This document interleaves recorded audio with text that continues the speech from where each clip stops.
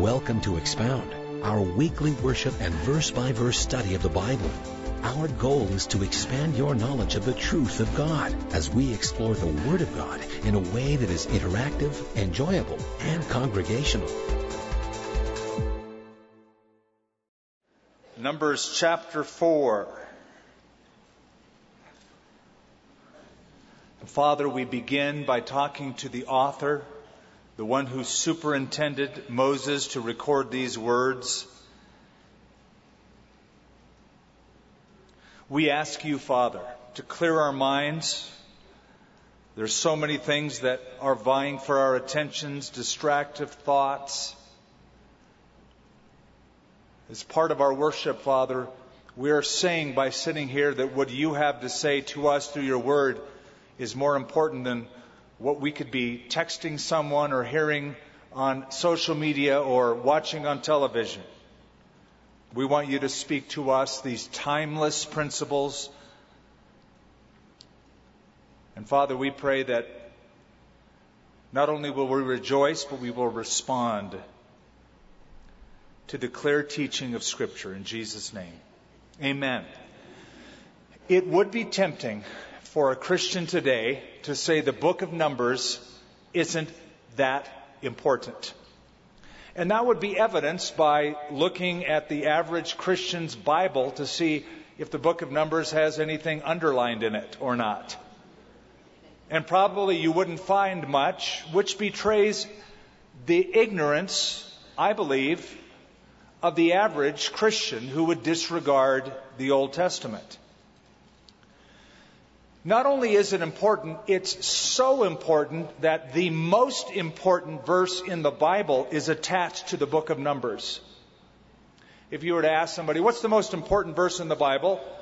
Probably the verse that would win would be John 3:16, but most people disregard what's written right before verse 16 of John chapter 3, and that's verse 14 and 15, where Jesus said, "As Moses lifted up the serpent in the wilderness, so the Son of Man must be lifted up, that whoever believes in him would not perish, but have everlasting life." And then it is written, "For God so loved the world that he gave his only begotten Son."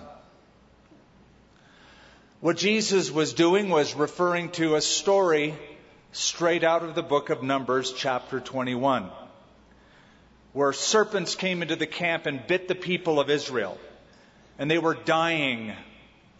And as they were dying, God said to Moses, "Lift up a serpent on a pole, and whoever looks at that serpent, that bronze snake, will be healed." It was a look of faith, and it was typical of what Jesus came to the earth to do, to die on a pole, on a cross. And whoever would look to him by faith would be saved. So the book of Numbers is attached to that verse, making it not just some Old Testament book to be disregarded, but something all important. Not only did Jesus say that, but Paul the Apostle in 1 Corinthians, the 10th chapter, refers to the book of Numbers when he admonishes those in Corinth, "And let us not be idolaters like some of them who were destroyed in the wilderness." And he continues, "Neither let us be sexually immoral as some of them were. Neither let us be murmurers, complainers like some of them were." And they were destroyed in the wilderness. So Jesus refers to it. Paul refers to it. The writer of Hebrews, some believe to be Paul, others believe to be someone else, also made reference to the book of Numbers when he said, "Let us therefore enter into the rest that God has prepared for us. For some of them," referring to the people in the book of Numbers, the children of Israel, "did not mix the promises of God with faith and failed to enter into God's rest." So 3 notable occurrences in the New Testament are firmly anchored in the book of Numbers. That's why we're studying it. But it is, in part, a book of numbers. There's lots of numbers in the book. The tribes of Israel are numbered. The leaders of the tribes are numbered. All the people of Israel are numbered. The Levites are numbered. All the families of the Levites are numbered. It is indeed a numbering. Why? Simply because God is going to march them through the desert. And in order to make that march work, when you have a couple million people, you know what you need for a couple million people? Numbers. Organization. Somebody to take a census and put tabs and organize people into camps so that there's order to this otherwise pandemonious gathering in the wilderness. And so the book of Numbers can be outlined with three simple words: organization, disorganization, reorganization. Right now, God is organizing them, getting them ready to march to the desert. Organism is what the church is. We are organic. It's an organism. We're part of a living, breathing work of God called the body of Christ. There's something organic and beautiful about believers just getting together. But any organism must be organized. There's a level of organization that must be applied to every organism. Otherwise, the organism's a blob. So God applies organization. Now, I as a pastor, struggle with that balance between just the raw, organic work of the Spirit, but also the need to apply the gift of administration and other things to organize it. You don't want to over-organize something that God is doing and God is moving. There's a certain amount of chaos that you allow. For there ever to be creativity, you must allow for chaos. But you can't allow for chaos to take over. Just as if an organism grows on its own, we call it cancer. So there must be a way to organize what God is doing, and God is giving to Moses and Aaron the organization that is provided for right here in this book.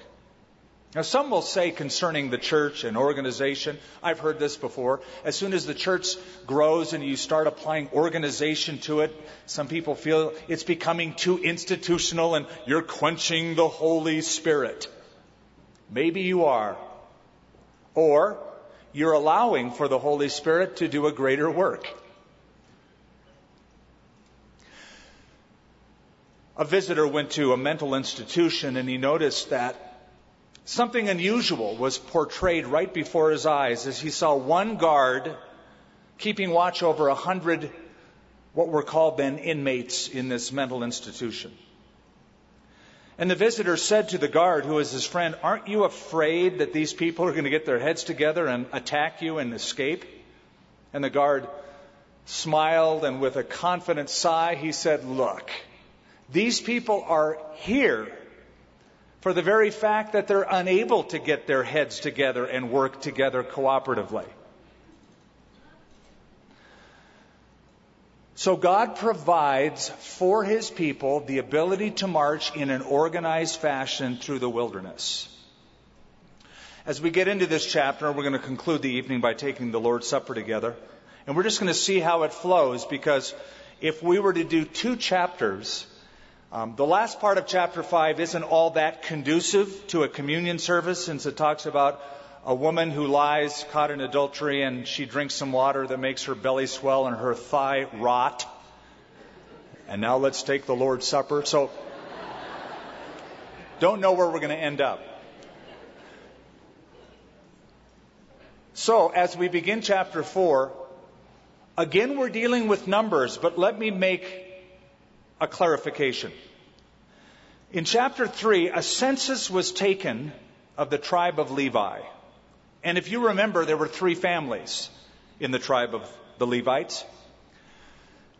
There were the Kohathites, the Gershonites, and the sons of Merari, or if you will, the Merarites. These 3 comprised that one tribe. They were numbered. A census was taken. Now in chapter 4, another census is taken for the same families of the same tribe. Why? Chapter 3 is a census of eligibility. Chapter 4 is a census of viability. Let me explain. Chapter 3, you find the males in the tribe of Levi from 1 month old and above, and you count them. Those are eligible to serve. However, now God wants them to take a census of the working Levites. When we go on a march, you're not going to use a 1 month old to do the work. So they're not viable. Eligible, one day they'll become that Gershonite, that priest, whatever. But until then, you've got eligibility, but now we need to know viability. How many working Levites? And now the census is given for the males, the Levites, who will serve from age 30 to age 50. And whereas in the first census, chapter 3, there were 22,000 in the tribe of Levi, that's eligibility. There's only 8,000 that fit these parameters, age 30 to age 50, and that's viability, the working Levites that we see in chapter 4. Now I want to just throw something else out at you as we go. And they didn't begin their ministry till they were 30. They were all eligible but not viable till they were age 30. The disparity comes in a few chapters when we read concerning them that they start their service at age 25 and not 30. I'm bringing this up in case somebody would take a cursory reading of it and say, I found a disparity in the Bible. I found a contradiction. No, you didn't. You found a clarification. Here it says age 30 to 50. In chapter 8, it will say age 25 to 50 because it seems as though it took 5 years to prepare them for their task. It was the training. It was the surveying of the aptitude of those who were called. And probably they were mentored by the priests who turned 50. After 50, they retired. And you could look at it a number of different ways. The desert, it was hard on people. But probably at age 50, the priest transitioned and said, I'm no longer going to serve in this senior capacity, but I'm going to get behind the scenes and mentor the next generation of 25-year-olds and bring them up so that by age 30, they're viable. They move from eligibility to viability because of the mentoring of the senior leadership, the priests. It's a good pattern to follow. The older we get in the ministry, you want to be training the next generation and releasing them.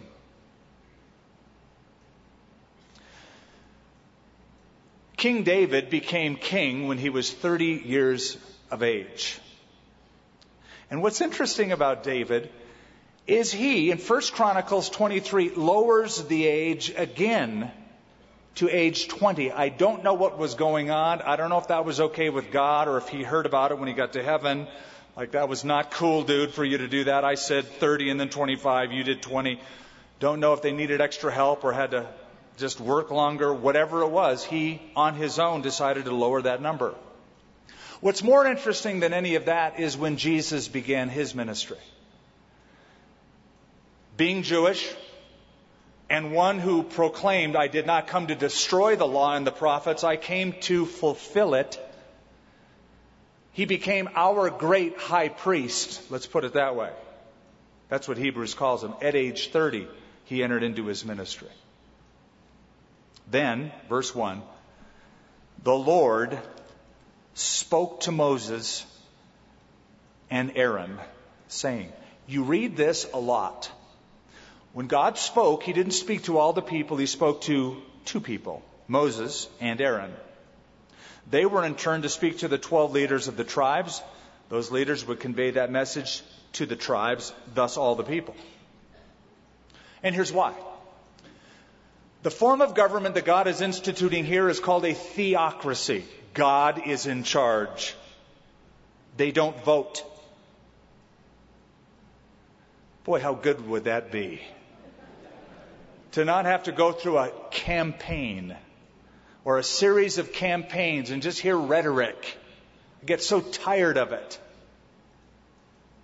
God's original design of government was a theocratic kingdom. God was in charge and would convey his wishes. Now later on, this will change. The people will desire what? A king. They cry out for a king. They don't want a theocracy. Now they want an autocracy. They want a chosen king who will represent them before all the nations because they want to be like the other nations. So they move from theocracy to autocracy. Today, the nation of Israel is neither a theocracy nor an autocracy. It is a democracy. And we in America, we love that because we think that's the best form of government. It's not. It's a good form of government and probably the best so far without a theocracy. I think we have proven with the thousands of years we've been on the earth that man is not good at governing himself in any capacity for very long, no matter what form of government they choose. That is why in the kingdom age, when Jesus Christ rules on the earth, he's not going to choose an autocracy or a democracy, but a theocracy. Once again, he is in charge, calling the shots. And this is sort of a preview of that. Take a census, verse 2. Of the sons of Kohath, from among the children of Levi, by their families, by their father's house. From 30 years old and above, even to 50 years old, all who enter the service to do the work in the tabernacle of meeting. We immediately learn that if you wanted to be in the ministry back then, in these days, in the wilderness, among the children of Israel, God had to appoint you. There were no self-appointed leaders. It wasn't like a guy was sitting around his tent one day going, I really feel led to work in the tabernacle. Sorry, unless you are a male Levite, aged 30 to 50, having been trained for 5 years, no go. You can't just appoint yourself. God is the one who selected that tribe, thus is appointing the Levites and the families, and will later on be the one who will appoint the prophets to represent him. Now, this will not always be followed, unfortunately. You know the rest of the story, I trust, by now, having read your Bibles. You know that when there was a kingdom with a king, the first king was King Saul, followed by King David, followed by King Solomon, and then the kingdom split north and south, right? So down south was Rehoboam, the son of Solomon. Up north was an unrelated guy named Jeroboam, the son of Nebat. And he decided that since the kingdom was now split, why make people up north go all the way down south and worship in the Jewish temple in Jerusalem? How about, he thought, if we made worship a little less restrictive and more free? Hey, we'll build 2 temples up north, one in Bethel and one in Dan. And we'll put a golden calf that represents strength, like our forefathers did out in the desert. And why use Levites? They chose priests, the Bible says, out of every class of people, not just the Levites. That brought idolatry into the land. But God's original intention that when you are in the ministry, it's not by self-appointment, it's by God's calling. And so God sets the parameters and he restricts who can be in it. Just like in the New Testament, it's not like, I just sort of feel led to I'm going to just go down the street and make a church. No, there are qualifications in 1 Timothy chapter 3 in the book of Titus about what it takes, what the character is about, the gifting, the calling, etc. And that should be evidenced before people. It's not by self-appointment. Number 2, there's a level of maturity. Maybe a Levite is thinking, man, I'm 19 years old. I'm getting old. I want to get to work. I say that because when I was 19, that's what I said. I said, man, I got to go out and do something. I'm getting old. Because I had a buddy who started actually teaching and pastoring when he was 17. So I thought, man, I'm 19. I'm getting old. I got to do something. Not allowing for that period of preparation. There takes a maturity. That's why they had to be 30 years of age before they entered the ministry.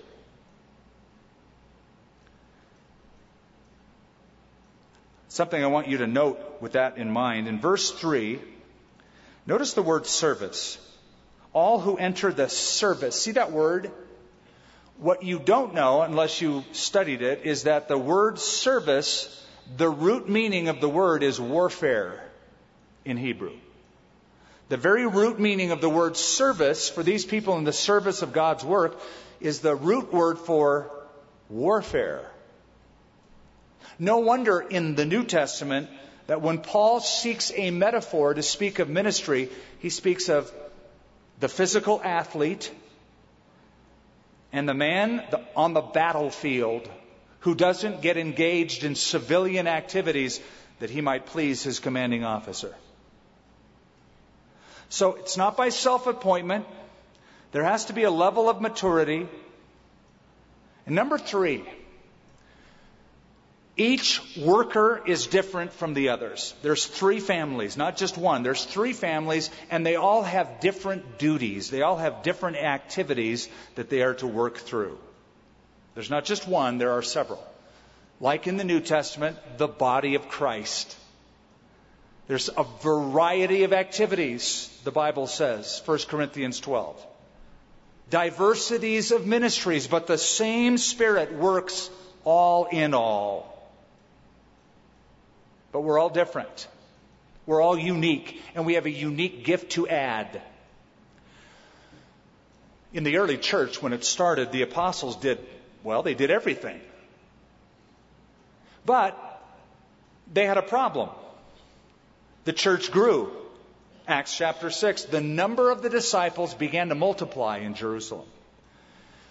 And as they grew, there was a group of ladies, widows, who were getting provided for by that local assembly. Some of them were Hebrew, some of them were Grecian in background, and the Greek ladies complained that they felt the Hebrew ladies were getting preferential treatment, and they complained to the apostles that you got to fix this. Come on, you're the pastor, you got to fix this. And the apostles said, we're not going to leave the word of God and serve tables. But here's the solution. You pick, you select, you find 7 men full of wisdom and full of the Holy Spirit, and we'll agree with you. We'll set them over this business. But we will give ourselves continually to prayer and to the ministry of the Word.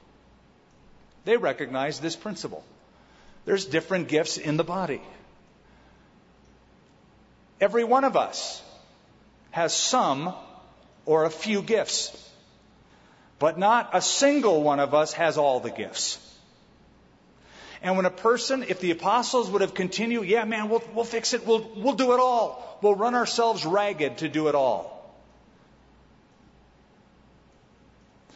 They would be depriving other people of the opportunity to serve by hogging all of the opportunities themselves. And something else would have occurred. They would have quit the ministry because they'd be so burned out trying to do it all. So they recognize this principle. We're a body, we're a group. Find 7 men full of the Holy Spirit, full of wisdom. We'll set them over this. We, on the other hand, will give ourselves to prayer and the ministry of the Word.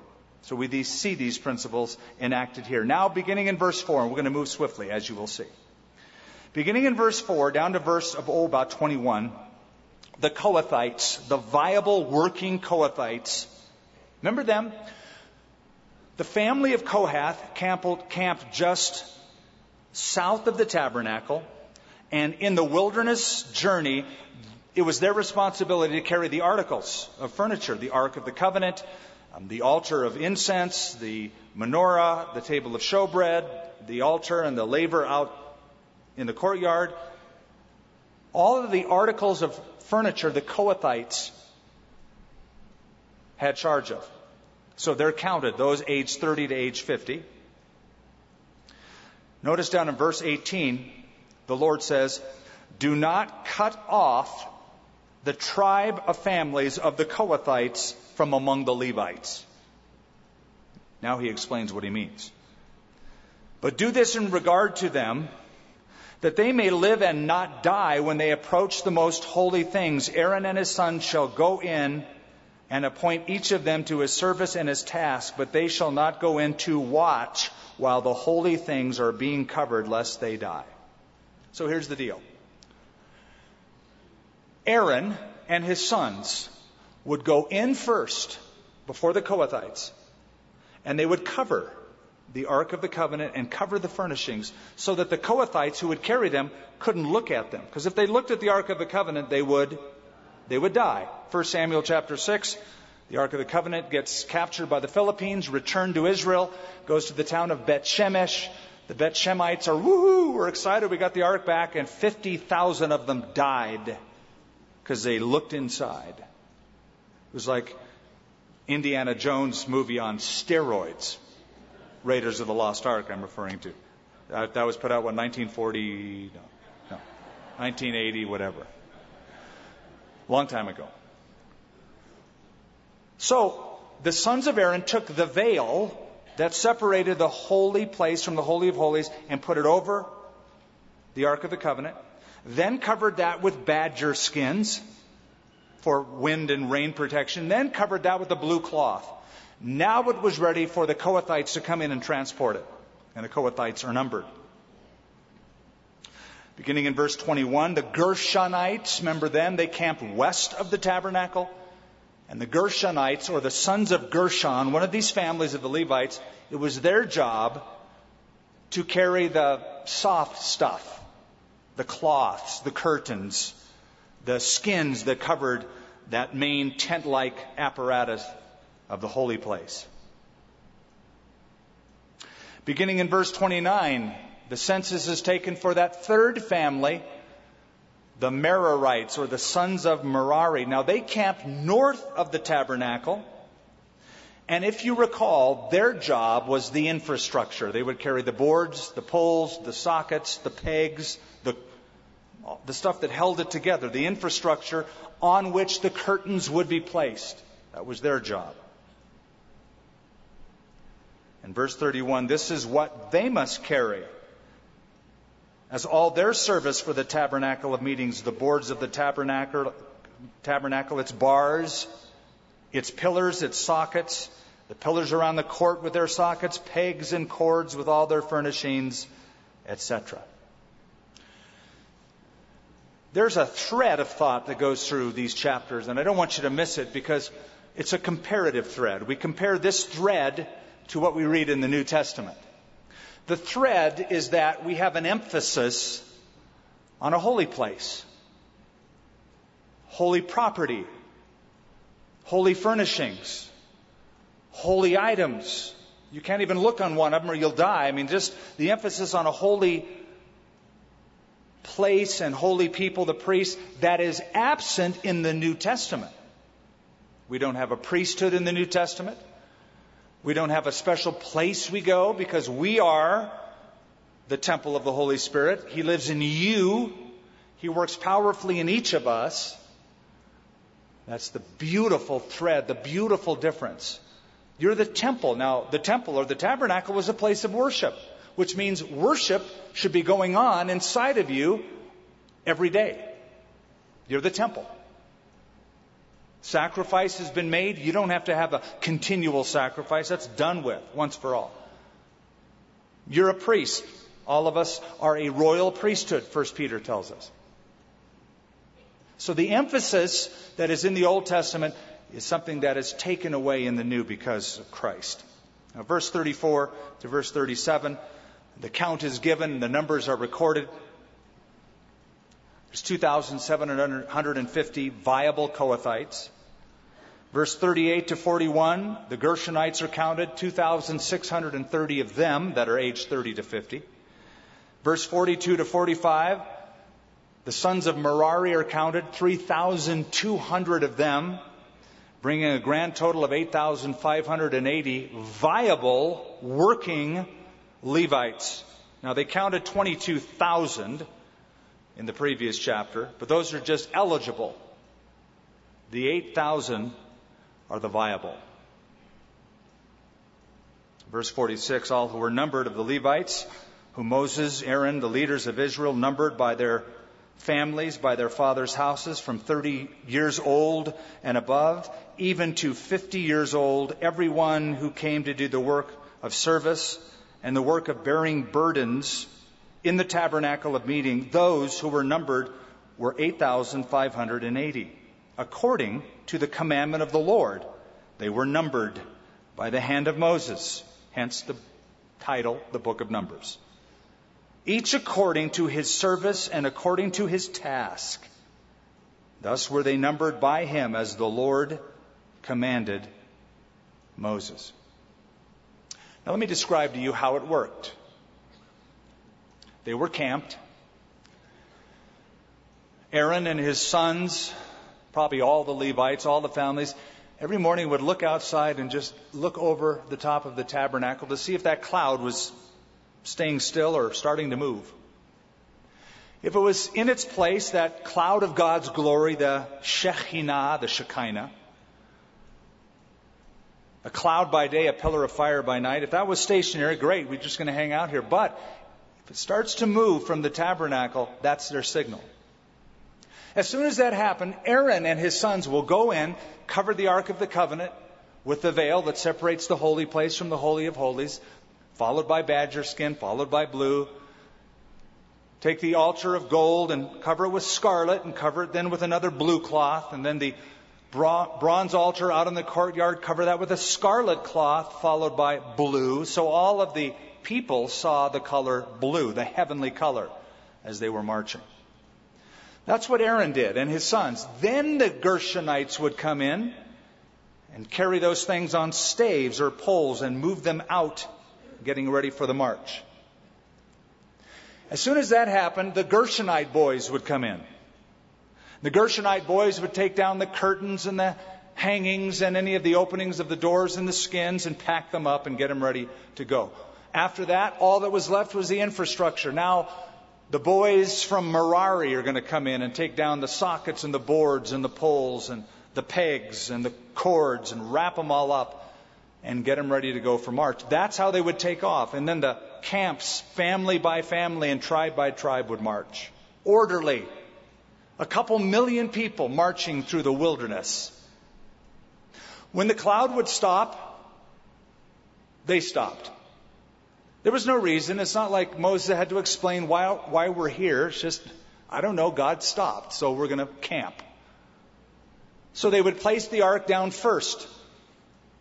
Then the Merarites would come in and lay the infrastructure around the ark. Right wherever that cloud stopped, that's where they would put the ark. The infrastructure would be built around it. After that, the Gershonites would come in and hang the curtains and the cloths and the veils and the skins. Then the high priest would come in and uncover the Ark of the Covenant, and they would set up shop for worship. With this kind of organization, it probably only took about 30 minutes to set up the entire tabernacle. Because you have this kind of a staff of 8,580 people in the march doing it, and they know exactly what pole they pick up, what board he has, what cloth that person has, etc. It was all well timed and very well organized. But let's just say, let's just suppose, let's just imagine that one of the boys, say from Merari,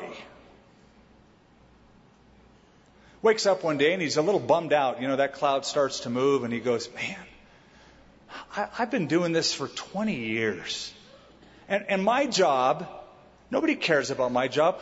My job is to just take that one board on the north side of the tabernacle and put that in my wagon wrapped up. And I carry that board around with my family and my belongings in my tent. Everywhere I go, I carry the board. I'm getting really bored with this. You saw that coming, didn't you? Okay. But he's been doing it 20 years, and he starts thinking thoughts like, nobody knows who I am, nobody cares who I am, Moses doesn't even acknowledge me, they don't even put my name in the bulletin.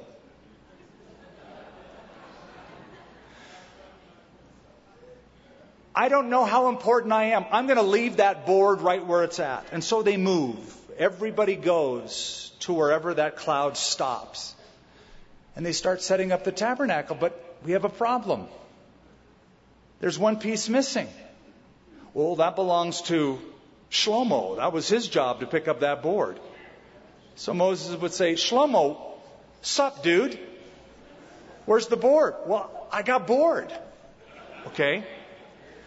But we can't set up shop and go through our worship system because you're not cooperating with the rest of the group. I didn't think I was that important. Man, you are so important, we can't continue without you. There's a New Testament corollary to all of this in the body of Christ. What a metaphor, is it not? That Paul the Apostle chose to speak of the church like a human body. Your body, your human body, has around 30 trillion individual cells.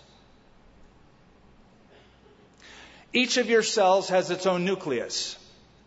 There are chemical exchanges, electrical charges, and movement in each cell that some scientists say is akin to the city of New York or Tokyo in all of the activity that goes on in a single cell. The genetic material that is in a single human cell, if it was decoded into written form, like you could read in a book, one of your cells would produce 4,000 volumes of literature. That would roughly fill this entire stage, side to side and front to back, all the way up to the ceiling. 4,000, that's one cell out of 30 trillion. If you were to decode all 30 trillion of your cells from your body into written information, it would fill the Grand Canyon 30 times. And that is one human being. That's the deoxyribonucleic acid readout in written form, the DNA coded information in written form from one human body. We're a body of Christ. Every cell, every activity, every organ, every appendage is vital. Vital. So much so that Paul, using this analogy, said in 1 Corinthians, the 12th chapter, if the foot should say, because I'm not a hand, I'm not of the body, is it therefore not of the body? And if the ear should say, because I'm not an eyeball, I'm not of the body, is it therefore not of the body? Now, an ear isn't as glamorous as an eye. You usually notice somebody's eyes. Ooh, their eyes, look how beautiful her eyes are. Rarely do you go, her earlobes are awesome. Because no one's earlobes are awesome. Their earlobes are just kind of gnarly. Some more gnarly than others. But it's still part of the body, and that shape is necessary to conduct the sounds into those three bones, to have them rattle against the tympanic membrane and send the message to your brain so you hear that sound. So vital. Then Paul says, no, but rather, those parts of the body that we think are the weakest are most necessary. You may not see them. Their names might not be in the bulletin. What if your lungs said, nobody sees me, I want more exposure? Death would happen. Vital, unseen, that's important. And so, all of these people worked beautifully together. Now in chapter 5, if chapter 4 was about service, then chapter 5 is about separation. Hold on to your horses here. It's an interesting chapter, to say the least. And the Lord spoke to Moses, saying, command the children of Israel that they put out of the camp every leper, everyone who has a discharge, and whoever becomes defiled by a corpse. You shall put out both male and female. You shall put them outside the camp, that they may not defile their camps, in the midst of which I dwell. And the children of Israel did so. and put them outside the camp as the Lord spoke to Moses. So the children of Israel did. We read this, and perhaps our first thought is, this is harsh. This is harsh. What kind of a God is this? This is not love. To say, well, if you have a discharge, you have this possible disease, we're just going to make you live outside the camp elsewhere. You can't even hang out with your family. You are ostracized from this camp. It sounds to people to be harsh when in reality, it's a loving God doing a very loving thing.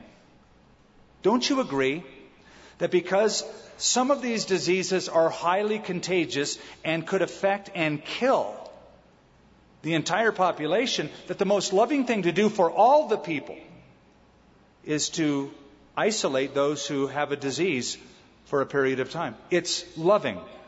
It might not feel good for the person being put out, but it's important for the health of God's people in the wilderness. And so they did. Now, the word leper is a broad term for an infectious skin disease. Let me explain. The Hebrew word tzara'at, if you wanted to write that down. Tzara'at speaks of skin disease in general. Could be anything from an allergy to psoriasis to eczema to full-blown leprosy that would take your life. The most extreme form was a bacteria known in the ancient world as Mycobacterium leprae. A disease that took the life. It lasted a loathsome 9 to 30 years. According to William Barclay, it was a progression where you died by the inch. Nodules would form. Ulcerations would form. Eviscerations would form. Foul discharge would come out of the skin. Nodules would form on the vocal cords, eventually making your voice hoarse, unable to speak. Eyebrows would fall out. Hair would fall out. Limbs could deteriorate and fall off. You lose sensation. It's a long, slow death. And it's very, very contagious. And so they were put out. They were ostracized. But not just, okay, you don't look right to me, get out of here. But if you remember, I hope you do, back to Leviticus, where in chapter 13, the priest was acted like the physician. You come to the priest because you have some skin thing going on, some mark. Could be an allergy. Could be just some skin problem that'll go away. So you come to the priest. Now, you may not want to go to the priest, but somebody who sees that on your skin is going, dude, I'm telling the priest. Right? Probably that's how it happened in real life. So you go to the priest, he'd check it out and say, well, okay, we're going to keep you quarantined for 7 days. Then we're going to check you out again. So after 7 days, the priest would bring him back, examine him, keep that person for another 7 days. Now 14 days have passed. Now he's checked a second time. If it goes away, he's pronounced clean. If it continues, he's pronounced unclean. Put out of the camp, hair shaved, clothes torn, and if you get near people or if they get near you, you have to shout out. Can you imagine how isolating it would feel to say, unclean, unclean? It's sort of like being on the golf course all the time and saying, 4. Like I'm really a bad shot all the time. You have to shout out unclean all day long whenever people come in your direction. Think what it would mean if you were a father or a mother not able to cuddle your children and tuck them in at night. To be taken away from your family, to even be taken away from a place of worship. In the synagogues, there was a special chamber called the Mechitzah, which was a chamber that isolated these lepers, quarantined them, so they could peek through the lattice and they could see their family, but they couldn't get any nearer than that. They could worship, but from afar. So imagine what it would feel like to be a leper and have Jesus, the Bible said, stretched out his hand and touched the leper. That's unlawful. That's illegal. It's contagious. He's unclean. You can't touch a leper, if you're God, you can. Because when Jesus touched lepers, they ain't lepers no more. So just the feel of a hand, he hadn't felt a hand for so long, he would want to grab it and just hold it there. A touch of compassion. So because God loved his people, there was this separation. The Lord spoke to Moses, verse 5, "Speak to the children of Israel. When a man or a woman commits any sin that men committed unfaithfulness against the Lord, and that person is guilty, he shall confess the sin which he has committed. He shall make restitution for the trespass in full, plus 20%, 1/5. And give it to the one he has wronged." I would love to see this law reinstated. "But if the man has no relative to whom the restitution may be made for the wrong, the restitution for the wrong must go to the Lord for the priest, in addition to the ram of the atonement with which atonement is made for him." In these days, it could go to the state, just like if there's no relatives for that person. "Every offering of all the holy things of the children of Israel, which they bring to the priest, shall be his, and every man's holy things shall be his. Whatever any man gives the priest shall be his." So here's the deal. Somebody steals your camel. I think you're bummed out. "Where's my camel?" It's like your car's gone. You go out to the park, the camel lot.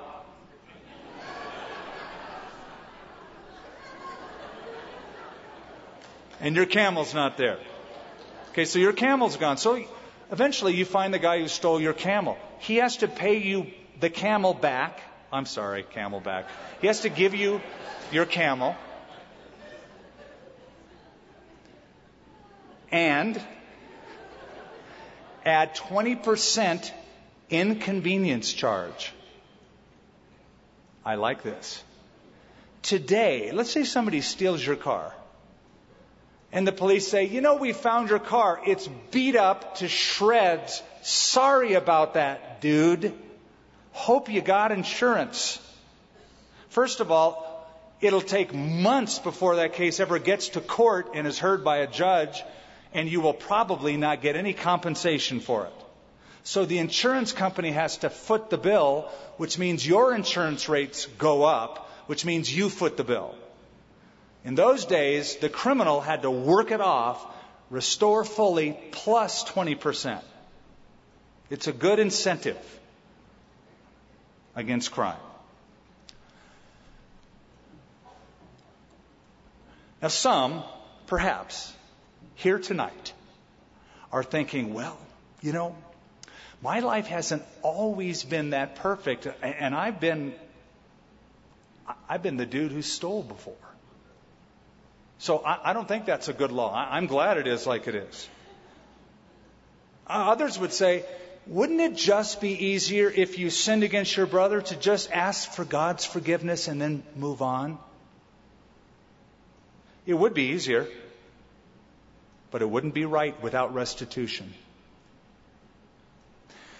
Let's just pretend that you have a brand new car tonight, brand new. You got the latest, whatever you think is cool. And it's out in the parking lot. In fact, you took up 2 parking spaces. You're one of those diagonal people that we all...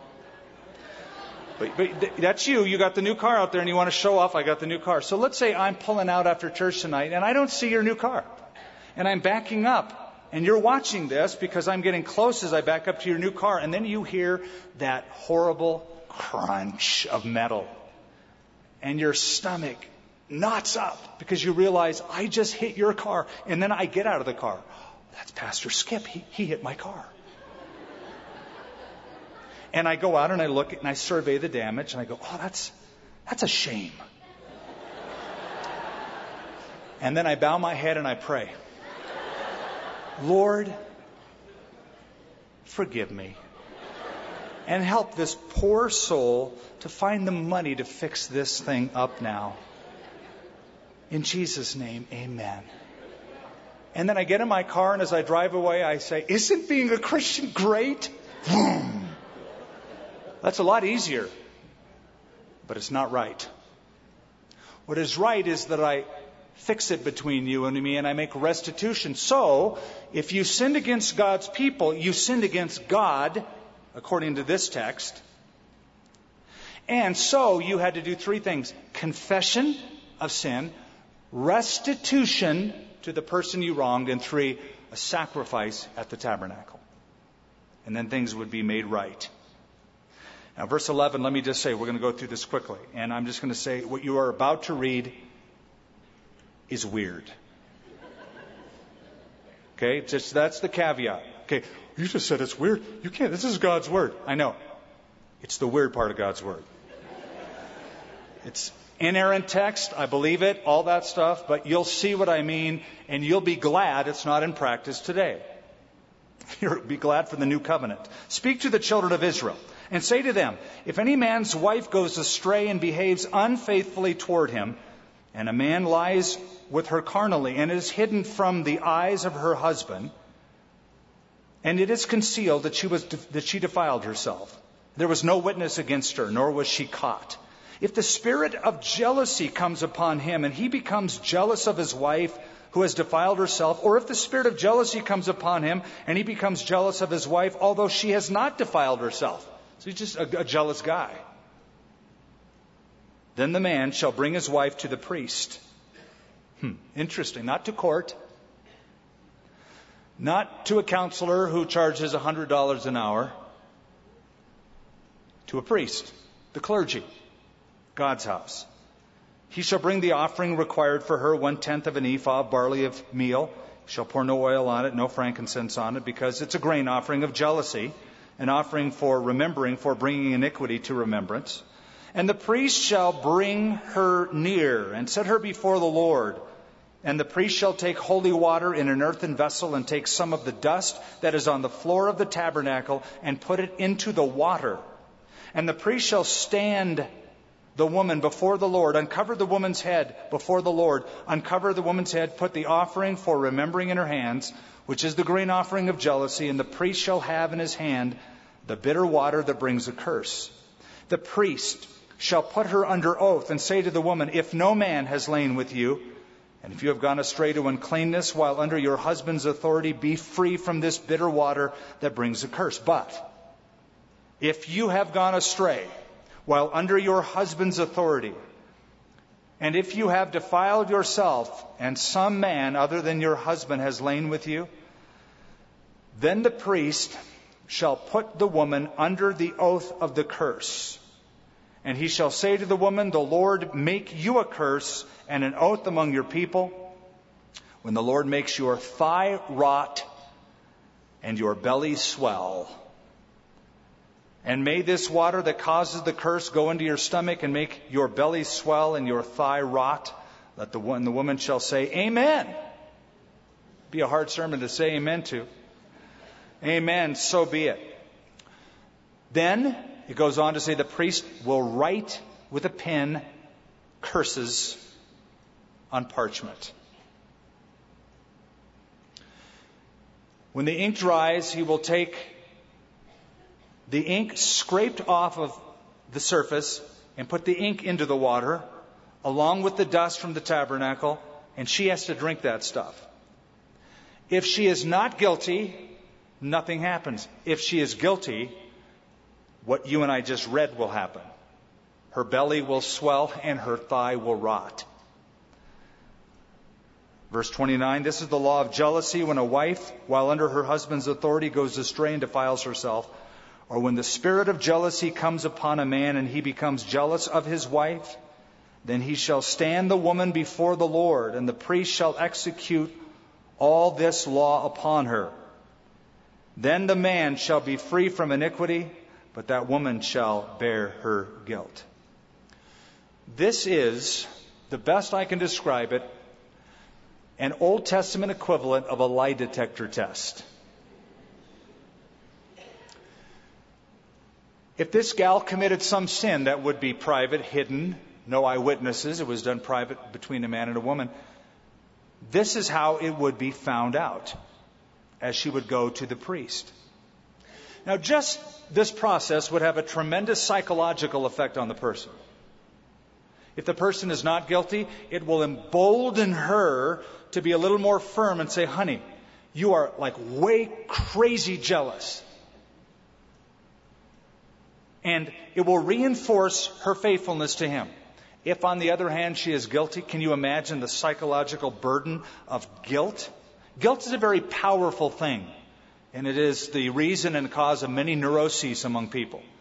Living with guilt and not knowing how to deal with guilt. This is one way to deal with it. When I was a kid, my dad did not believe in threatening. He believed in promising. Son, if you do this, then that is what I will do to you. And he never threatened me. He always promised. And he made good on those promises. And he often brought in the board of correction. It's about that long. And it changed my life. What I liked about it as I look back, not that I liked it while it happened, what I like about it is it brought resolve. It was over. There was punishment meted out for a crime. Now it's done. Now we're good. When I got a little bit older, I will never forget my father coming to me and saying, because I did something really bad, and he said, son, you're too old to spank. We've been there and done that. But I want you to know that you have broken my heart. And I am so disappointed in you. And he walked away. And at that moment, I remember wishing that he would just spank me and get it over with. But at 17, it's sort of hard to do that. Years of age. But I longed for just that finality, that resolution. This was, in part, that resolution, although there is no reference to this ever happening once the children of Israel got into the land of Canaan. And so many scholars believe this was a transitional law given for the wilderness march and the wandering. Not a law that was ever put into practice in Israel. There's no record of it. Also, just in case you're wondering, well, isn't God chauvinistic? Because it's like very one-sided. What if, which is more often the case, the woman is thinking her husband cheated on her? Well, Leviticus tells that both the man and the woman would be stoned. Not get stoned, be stoned. They would die. Capital punishment would be meted out upon them. So it wasn't just one-sided. It wasn't just God's for the guy and not the girl.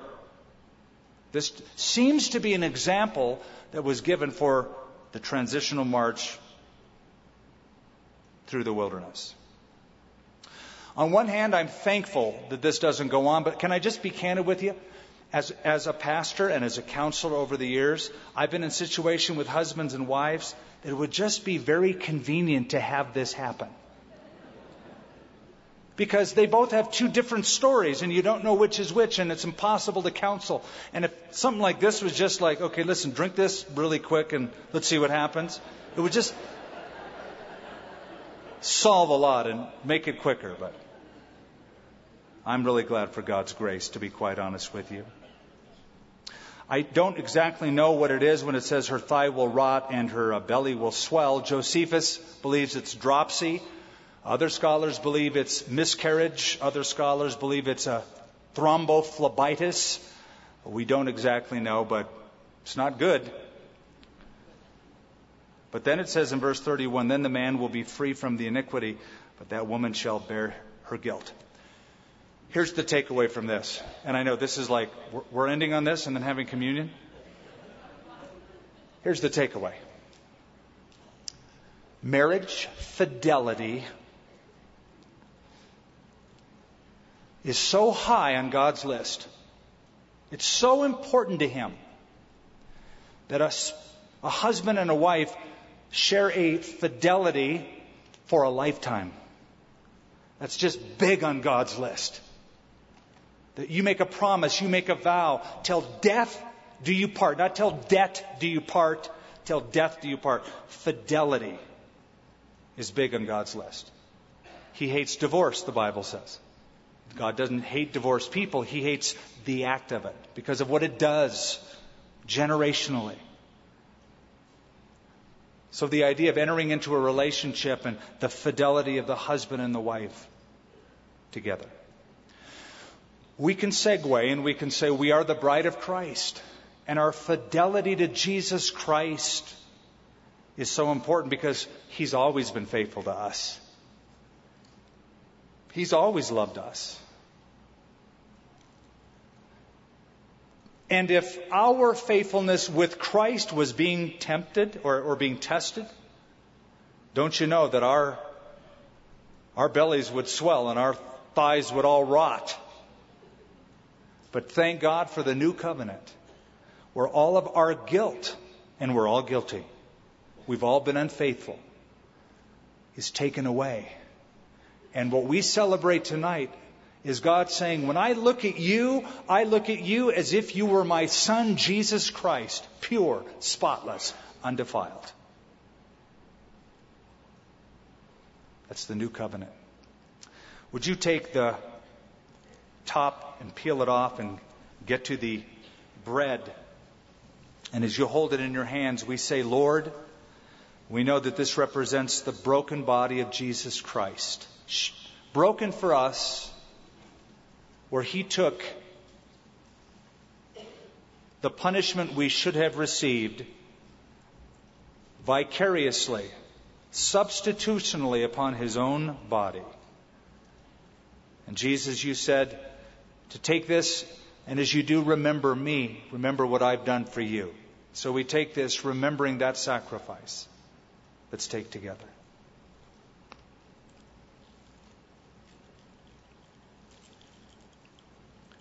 And then as you peel the next layer,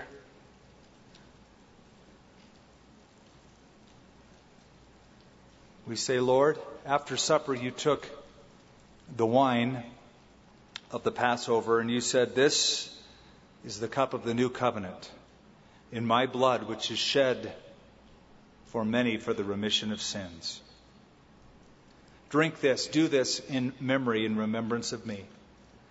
And then Paul said, you show the Lord's death until He comes again.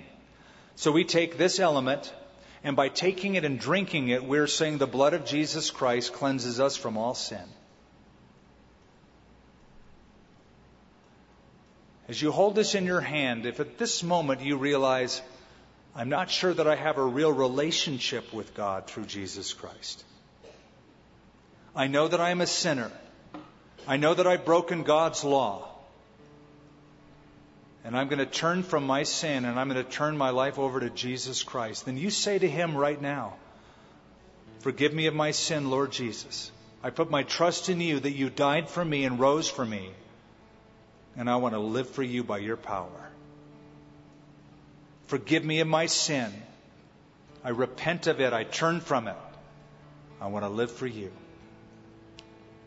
And we all say, thank you, Lord, for your work for us. In Jesus' name. Let's take together.